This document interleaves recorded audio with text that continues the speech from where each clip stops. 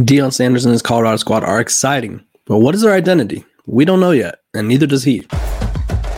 You are Locked On Buffs, your daily podcast on the Colorado Buffaloes. Part of the Locked On Podcast Network, your team every day.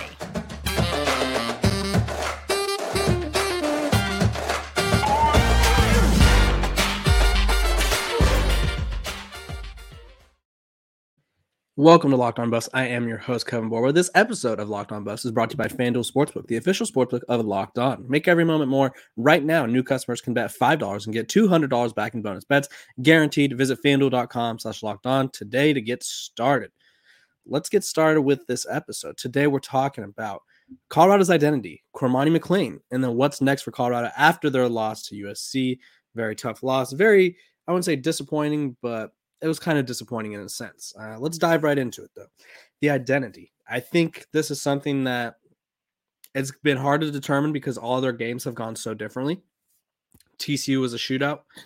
Their defense was horrible. Their offense was amazing. They were able to outscore TCU while the defense made a couple big plays. Okay. Week 2, you go to Nebraska. They start slow again. And Nebraska holds them scoreless, and then all of a sudden Colorado's defense is looking real good.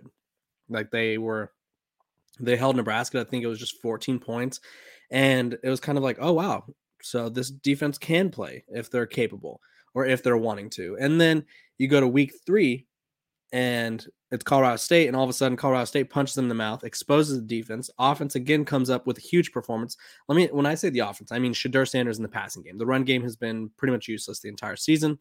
Then Oregon, so they're 3-0. Buzz of the country is all eyes are on them. The buzz is going, and they get blown out by Oregon. The offense couldn't get anything going. The defense looked horrible. Then you go to USC comes to Boulder. Start off really slow again. And then the offense and Shedeur Sanders come fighting back, but they come up just short.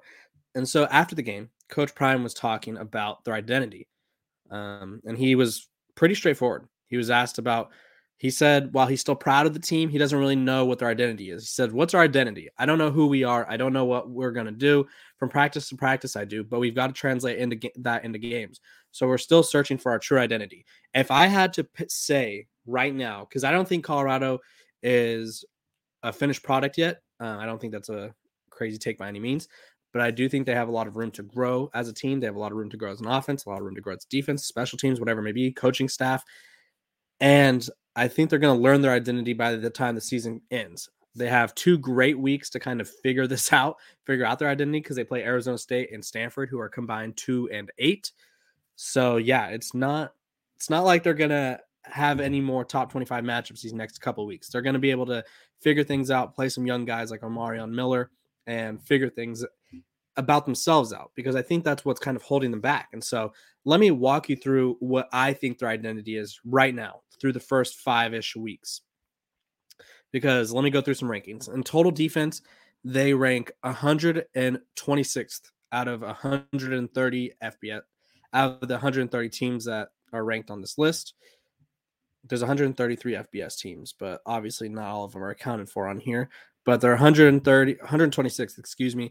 They rank as the worst Power 5 program. The only schools that are worse than them are Central Michigan, Buffalo, Nevada, and North Texas.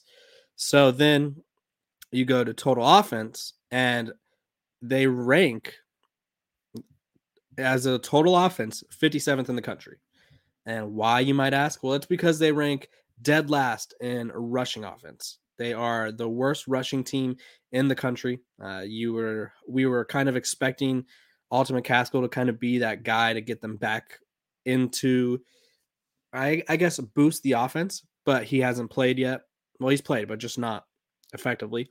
He had 5 carries against Oregon, and then we didn't see him against USC. So not really sure what's going on there, but they average 55 yards per game. They average 1.9 yards per carry, and have 223 yards rushing total as a team. Whereas, like, for example, I think it was the Texas game yesterday or Saturday, I was watching, Texas running back had like 215 yards by himself. So obviously this is all, there's a bunch of reasons.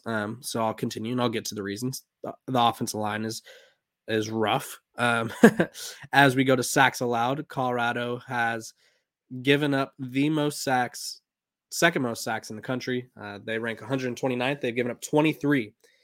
And I think that's not updated because I think they gave up 3 more on Saturday against Colorado or against USC. So they might even be higher than that. Let's see. Let me pull up the number just to make sure because I'm pretty sure USC got to Shadur a few times. Yeah, they got 3 sacks, and then Old Dominion was the only team that ranked more, who had more sacks than them. And let's see how they did. Sorry, I didn't realize that this particular portion of the list wasn't updated, but Old Dominion has given up 26 sacks, and as of this past weekend, they gave up 27. So Colorado narrowly is almost taking the lead for being the most sacked quarterback or sacked team in the country. So that's another factor. But then you look at passing efficiency or passing offense. Let's go with passing offense first. Passing offense, they rank 5th in the country, only behind Washington, Washington State, Southern California, USC, Colorado State, and Colorado. And then obviously it's Colorado. So they're the 5th best passing team in the country. One of the worst defenses in the country. But here's let's get turnovers. Turnover margin. Turnovers gained. Colorado ranks 3rd in the country in turnovers with 12 turnovers gained. So to round this all up, they are a big play team. Their identity is live or die by the big plays, and that is not a sustainable identity. And I think Coach Prime knows that, and that's basically why he didn't say that was their identity. They need Shadur Sanders on offense. Their identity is Shadur Sanders needs to have a great game every game, or they will lose, and we've seen that. We saw this past game. He had a great game, but it wasn't enough. I think there were some time management issues and some play calling issues, which turned out to be Shadur's, I would say, fault, because you have to understand that he was the one that took the blame for checking into the run plays when Colorado had no timeouts and they were kind of charging down the field trying to score. He was the one that said that he called those plays. So I think it's a learning moment for him, because I think the coaches, when they watch down, will sit down with him and be like, did you check to the right play? Technically, yes.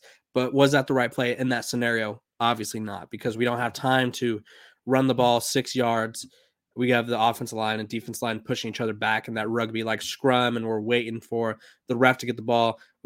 Those plays probably took 10 to 15 seconds off each time. And so there was like a minute left, and it's like you can't be running the ball and just hoping that it's going to work out.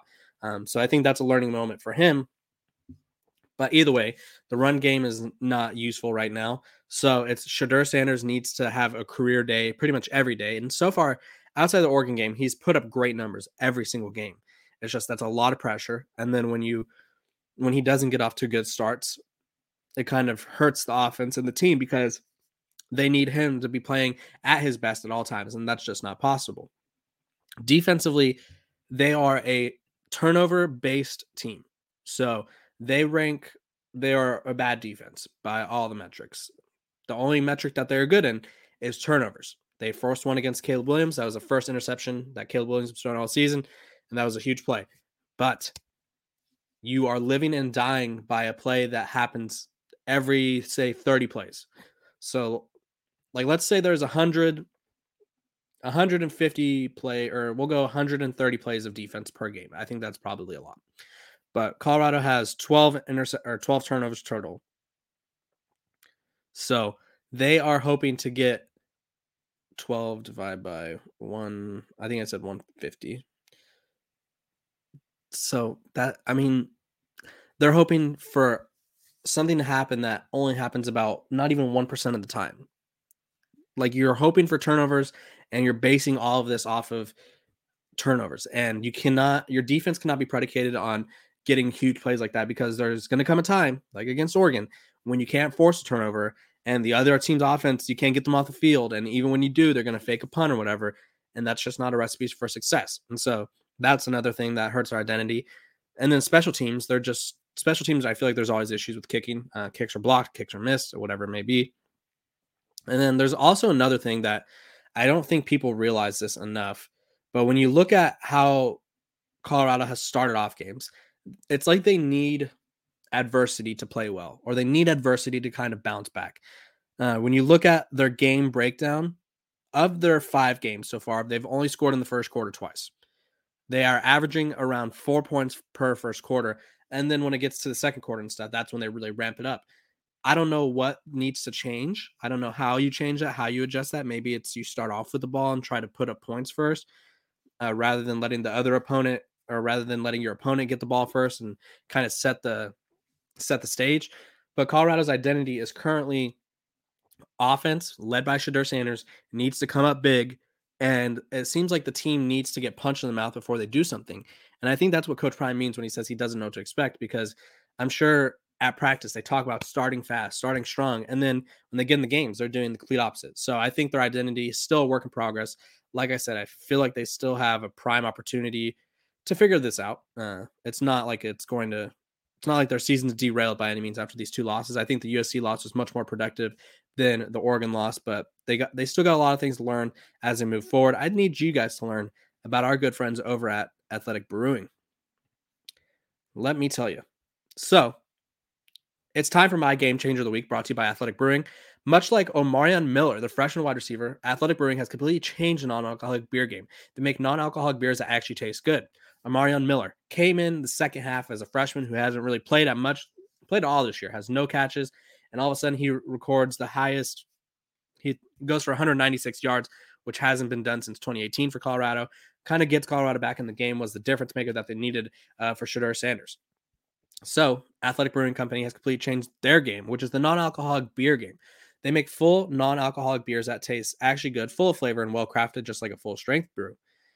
Their brews are great tasting and award-winning and beat out full-strength beers in global competitions. They're fit for all time, so you can drink them anytime, anywhere, and make any activity even more enjoyable, like watching a big game or your kid's game. Or you could tackle a workout or working or just at work. So there's no hangovers, which is the best part, ever. No hangovers, ever. You can find Athletic in-store, online, and at bars around the country. And let's be realistic, they have flavors for everyone. You could take the test. Because not everybody likes these certain types of flavors. Maybe you don't like dark ones. Maybe you don't like light ones. They have a quiz where you can find your perfect flavor. I did the same, found my perfect flavor, and it tasted amazing. And you can find Athletic Brewing Company's non-alcoholic brews at a store near you or buy online at athleticbrewing.com. First customers can use code LOCKEDON to get 15% off your first online order. That is code LOCKEDON, locked on, at checkout for 50% off at athleticbrewing.com. Near beer, exclusions and conditions apply. Athletic Brewing Company, fit for all times. Welcome back. We are talking about Colorado football, of course. We're talking about Cormani McClain, though. I want to say I owe him an apology, because I think I was going based off of what Coach Prime said, and so I think Coach Prime was challenging him. And I think he would more than lived up to that challenge. He broke up a touchdown, recorded an interception that was eventually called back because of a pass interference call, which you hate to see. Sorry, I needed that second half little sip right there. But Cormani McClain I think this is like his redemption arc, I guess you could say, because just 3 weeks ago, I guess, 2 or 3 weeks ago, we'll say, we're asking about him. It's Travis Hunter goes down with an injury, but that's okay. They have another 5-star corner, Cormani McClain, ready to step up, right? No. Cormani McClain was far from being ready to step up. In fact, Coach Prime even went out as far to say he wasn't prepared. Said he wasn't showing up to meetings, was late to meetings, didn't know the system well enough, and just there was no point in putting him out there because he wasn't prepared. We saw him in garbage time against Oregon, and it was like, okay, getting some play time. But he had some significant snaps against USC. And so what does this show? I don't think this means that it could mean that Cormani is about to start, but I think it means that when Coach Prime was kind of calling him out and going at him, I think it was like his challenge to Cormani to be like, give me a reason to play you, because so far you haven't. And I would say Cormani did just that. I think he gave Coach Prime a reason. He gave Colorado a reason to trust him, because prior to this game, he was and I had John Garcia Jr. from Rivals on. I wasn't saying that Cormani was a bust, but based off of what we were hearing, he was having bust-like behavior. So I think there's a lot of people get caught up in the word bust, and it's like, oh, you're not giving him a chance. And I never said he was a bust. I was saying the beginning of his career at Colorado was starting to look like that was the trend. but he silenced that. He proves that wrong. He kind of erased that. And so now moving forward, with Travis Hunter likely still out, I would say they said 3 to 4 weeks. I think he's probably going to miss this game and the Stanford game. I think being that Stanford is such a struggling program at the moment, I think Colorado could take that risk and not play him and kind of wait for him to get back, because then they have the bye week after. So that would give Travis 5 weeks essentially to get healthy and get ready for the game. And obviously he wanted to play against USC, but Coach Prime said he wasn't ready. So this gives Cormani essentially 2 more weeks to prove himself and kind of, I won't say steal a starting spot from Amarion Cooper, but maybe carve out a bigger role for himself, or maybe be that starting corner out opposite Travis Hunter. But it's good to see the young man standing out, performing well, and kind of silencing the critics, because there was definitely critics. There was definitely like, oh, this kid was supposed to be this, but he's really not. And so now it's like, what do we make of him?